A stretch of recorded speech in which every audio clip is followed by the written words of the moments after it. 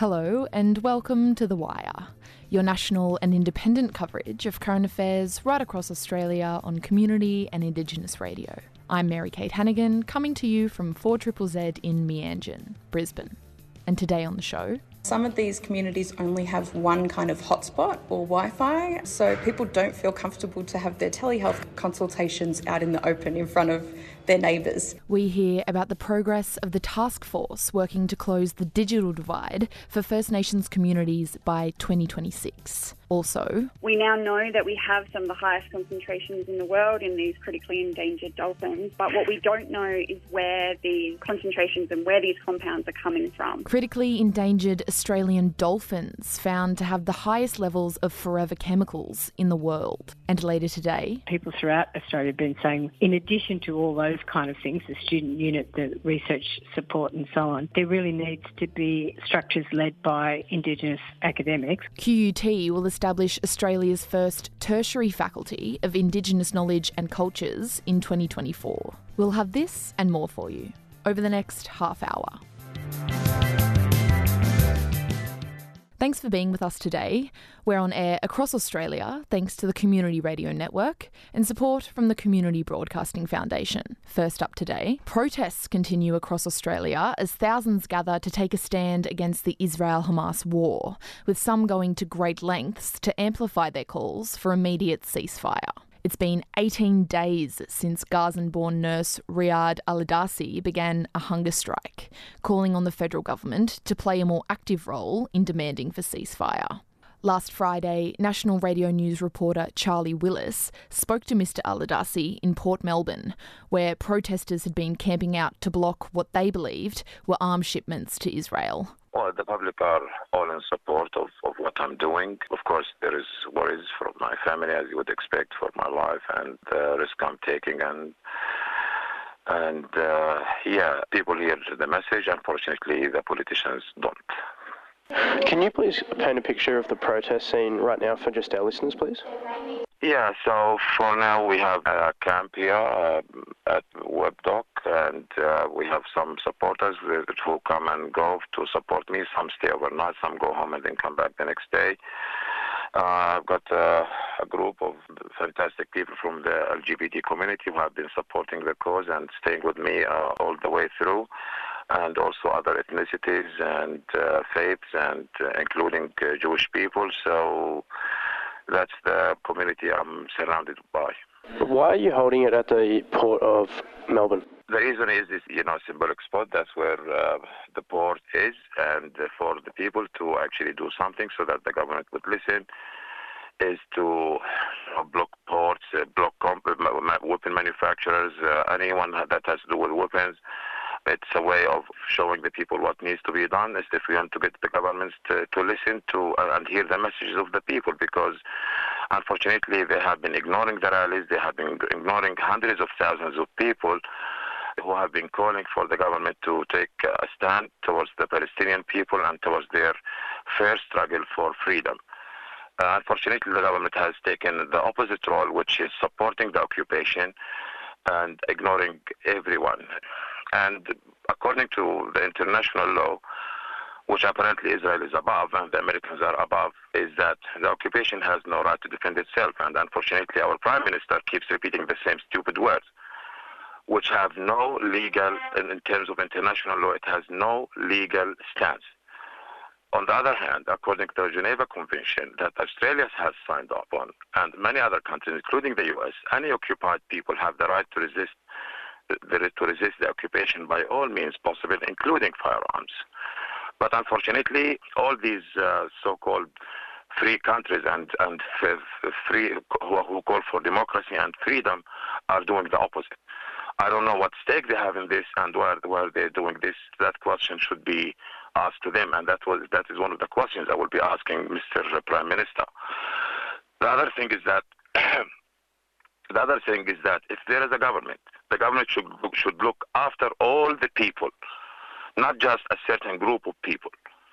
Why have protesters been blocking ships loading at the dock?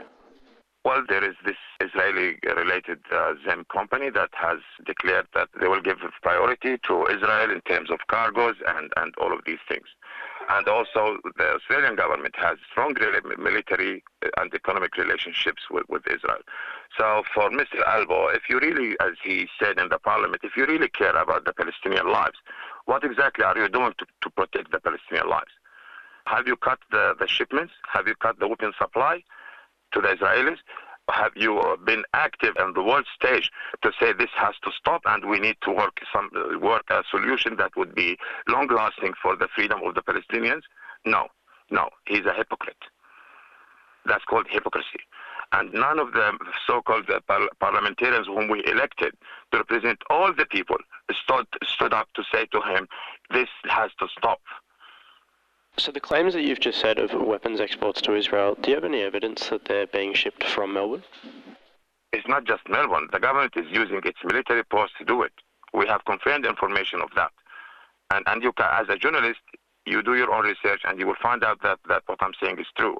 And also they have very strong relationships and they're not shy to declare it with the Elbit company, which has to do with I think they do communication stuff, military communication, and also some weapons. I'm not fully aware of what they exactly do, and there has been protests at the Elbit offices around Australia.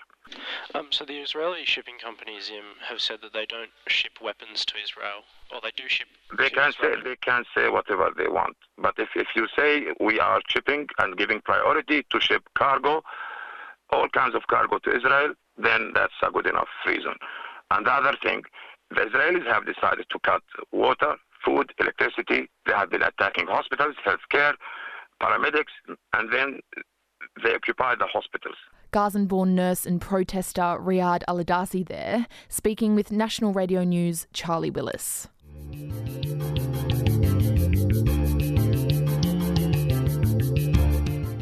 Across Australia, you're listening to The Wire, Community Radio's national current affairs program.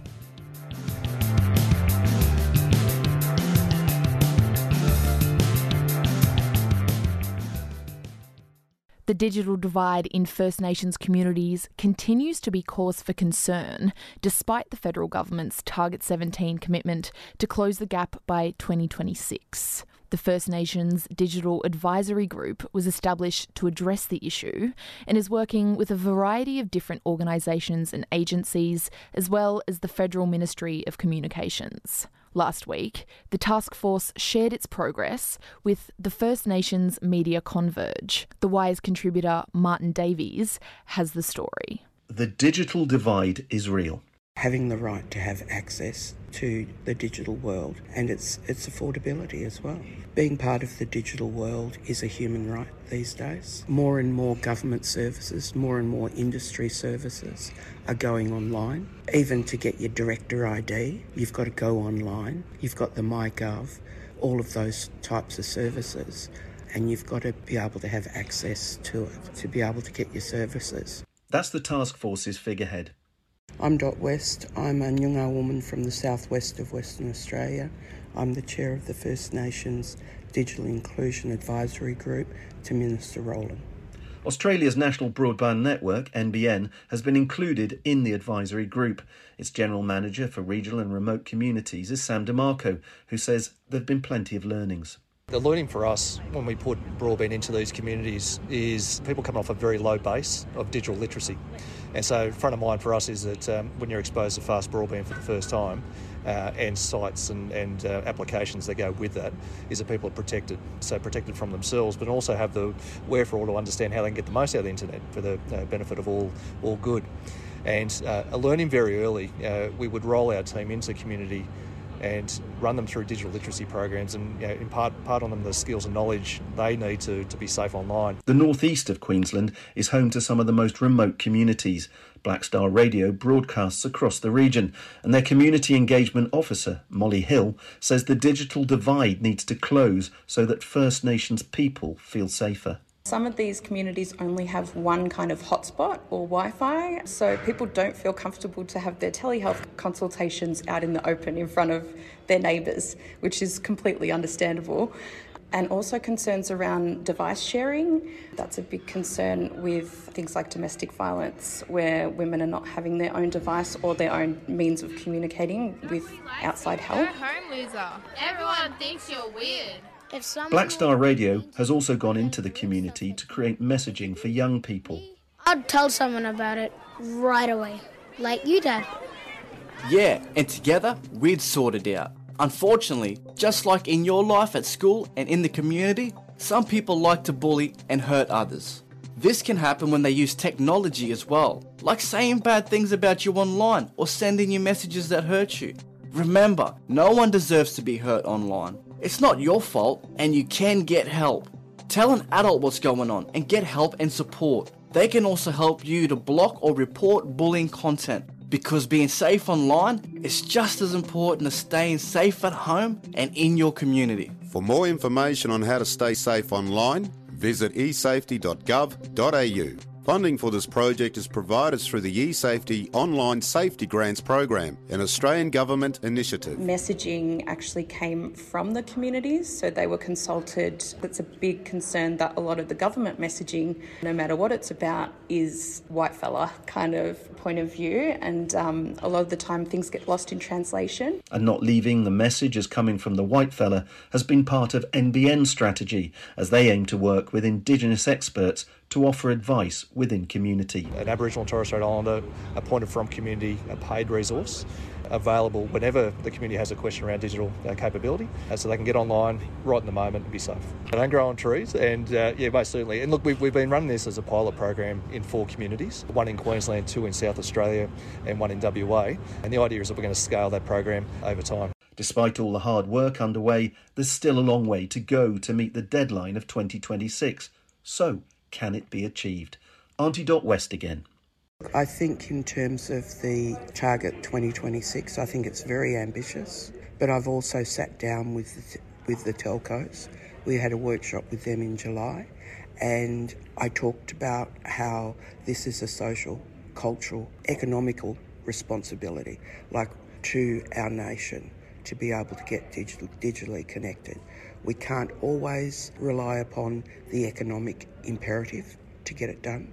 We have to do it as citizens of this country, and they made the commitment to work with us to ensure that it does get done.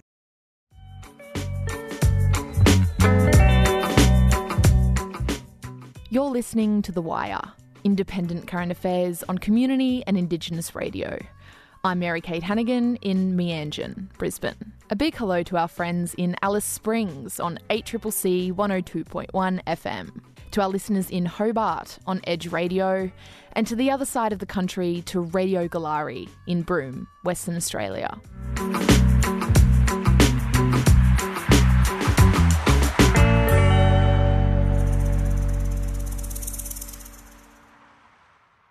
Queensland University of Technology has announced the establishment of a Faculty of Indigenous Knowledge and Cultures, the first of its kind in Australia. Set to launch in 2024, the new faculty aims to expand current Indigenous Australian research, education and engagement via new initiatives and supplementary programs across multiple university disciplines. The Wire's Tony Pangaluic spoke with QUT Vice-Chancellor Margaret Shiel about the upcoming faculty and what it will bring for future students. What will this new faculty offer and teach Indigenous students? So it'll add into our existing programs and student activities, which are currently spread across each of the faculties, so there's people in health, people in business, law and so on. And what the new faculty will do was help develop programs to supplement those. So, Indigenous knowledge is in health and work with the people in health. And also it'll develop new programs, but it will also work with the community and be a place where practitioners, people who are working in the community can come in and participate in the teaching and the design of the program. So we see it as adding to what we're doing and rather than taking away from our existing programs. And so will all the teachers that are helping out, will they all be Indigenous, or will it just be maybe non-Indigenous people, but they've got a lot of knowledge in working with different students across the board?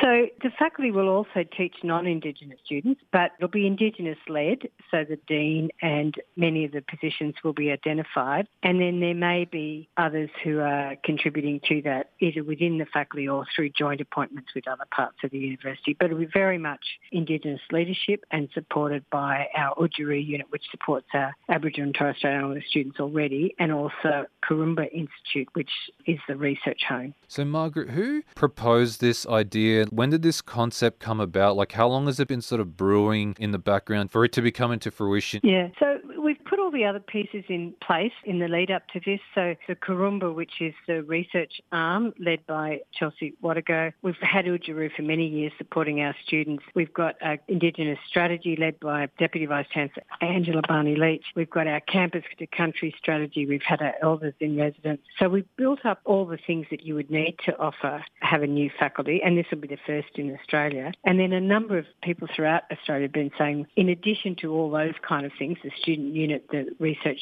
support and so on, there really needs to be structures led by Indigenous academics or Aboriginal and Torres Strait Islander academics. And we've sort of been bouncing that around, and it was actually the idea of our Senior Deputy Vice-Chancellor who said, we've been doing all this work, is there something more we could do that would be bigger? And that's where it came from. You know how, like you say, it's Australia first and something like this hasn't really been implemented in other university institutions. I was also want to know, like, was there by any chance, like, say, internationally, like maybe you saw in the US or like any other, like, First Nations, do they have something similar, like maybe you guys have drawn upon, or no, not really? It's just out of curiosity, I thought I'd throw it in there. Yeah, no, there's some in Canada, because they have, so I think there's 2 or 3 in Canada, and then the other place where there's been First Nations, a lot of work done has been in Norway with the Samu people, I think it is, yeah. I got that right? Yeah. And they've got a Samu University of Arts and Sciences or Science and Engineering, I forget which, don't quote me on that. And so we're certainly looking at international models like that in our design. And obviously, there's a lot of work in academia in New Zealand as well. Yeah. So, Margaret, any final words? And have also add to that, like, final words, like, has other Australian institutions been consulting with QUT to say, hey guys, like, how do you do this? Or like, yeah, just any final words I'll just throw in. Sure. Yeah. I mean, obviously, different universities are doing different things. So UTS is developing an Indigenous college, a residential college. We have a small residential pilot happening here.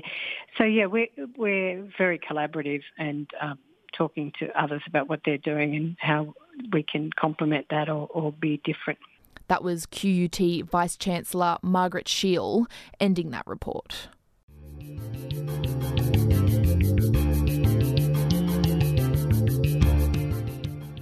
A different take on Australian current affairs. This is The Wire on your community radio.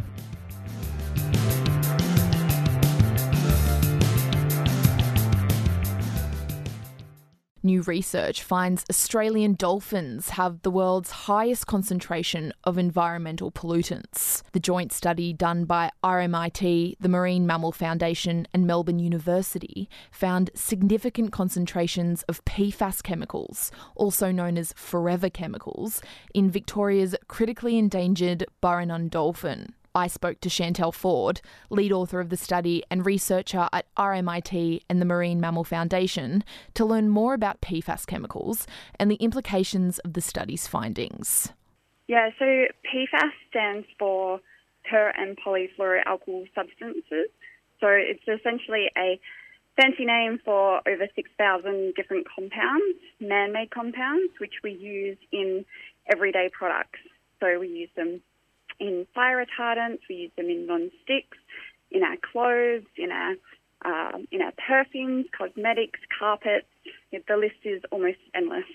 So we looked at dolphins right across Victorian coastline. So we looked at 4 different species, but the Burrunun dolphins that live inshore, they had the highest concentration. So these guys live in Port Phillip Bay and Gippsland Lakes, and they don't really leave those areas. So they're feeding and living in these inshore waterways for their entire lives.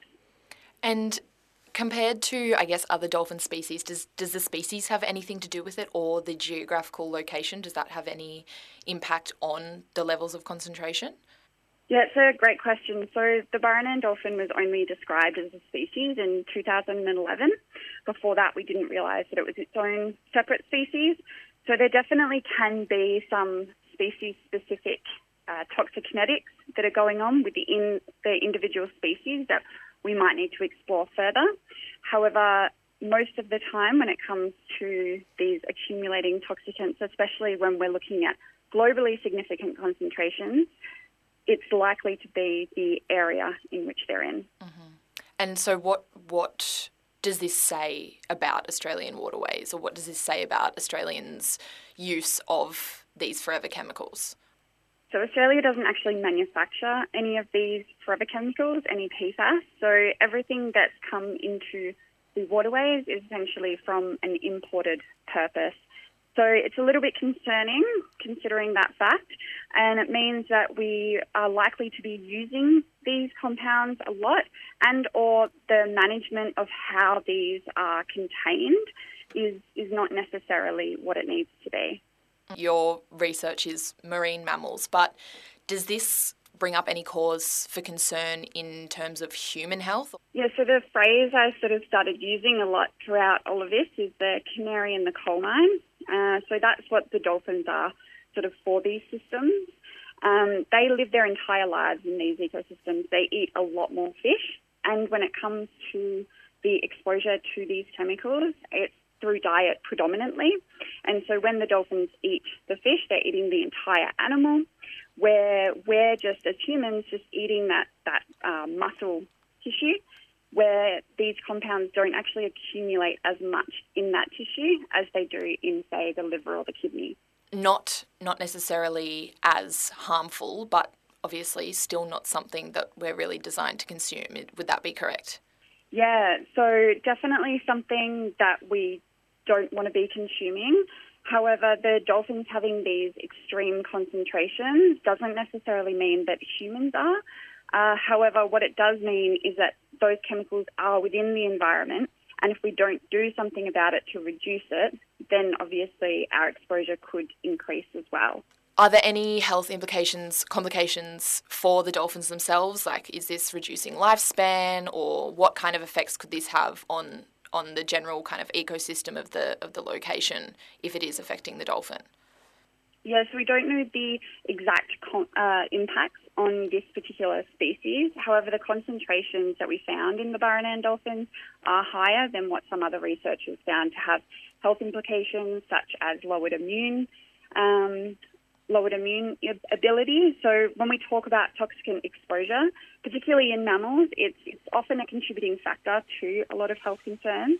If this was kind of in the future to be found having adverse effects on the dolphins, obviously they're already critically endangered, what kind of effects could that have on the larger food chain in the area? Yeah, it is possible that there are impacts on other organisms lower down the food chain.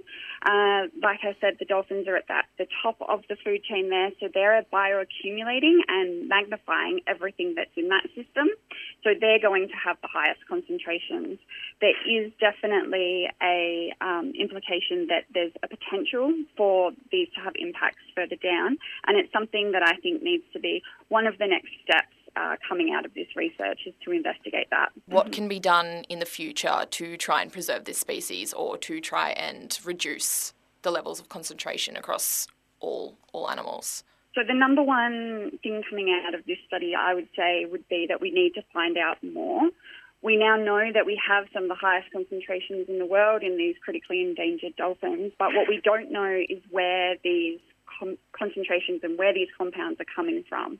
We need to know if these compounds are coming from new sources, whether we're constantly putting them into the system, or whether most of this is coming from legacy use or historical use from potentially when we didn't know this was such a problem. And of course, if it's the former, if we're still inputting a lot of these chemicals into the environment, or we're getting leaching from historical stores, then that's something that we need to find out so that we can hopefully effectively mitigate and manage that. That was RMIT and Marine Mammal Foundation researcher Chantel Ford there, ending that report. And unfortunately, that's the end of the show today. Thanks so much for listening, wherever you are in Australia. The Wire has been produced today with great support from the Community Broadcasting Foundation and the Community Radio Network. You can check out all of our stories on our website at thewire.org.au. And be sure to follow us on Facebook and Twitter. The Wire acknowledges the traditional custodians of the Turrbal and Jagera countries on which this program has been produced. And we pay our respects to Aboriginal elders past, present and emerging. Today, The Wire came to you from 4ZZZ in Meanjin, Brisbane. I'm Mary Kate Hannigan. Thanks so much for your company. And we'll see you next time on The Wire.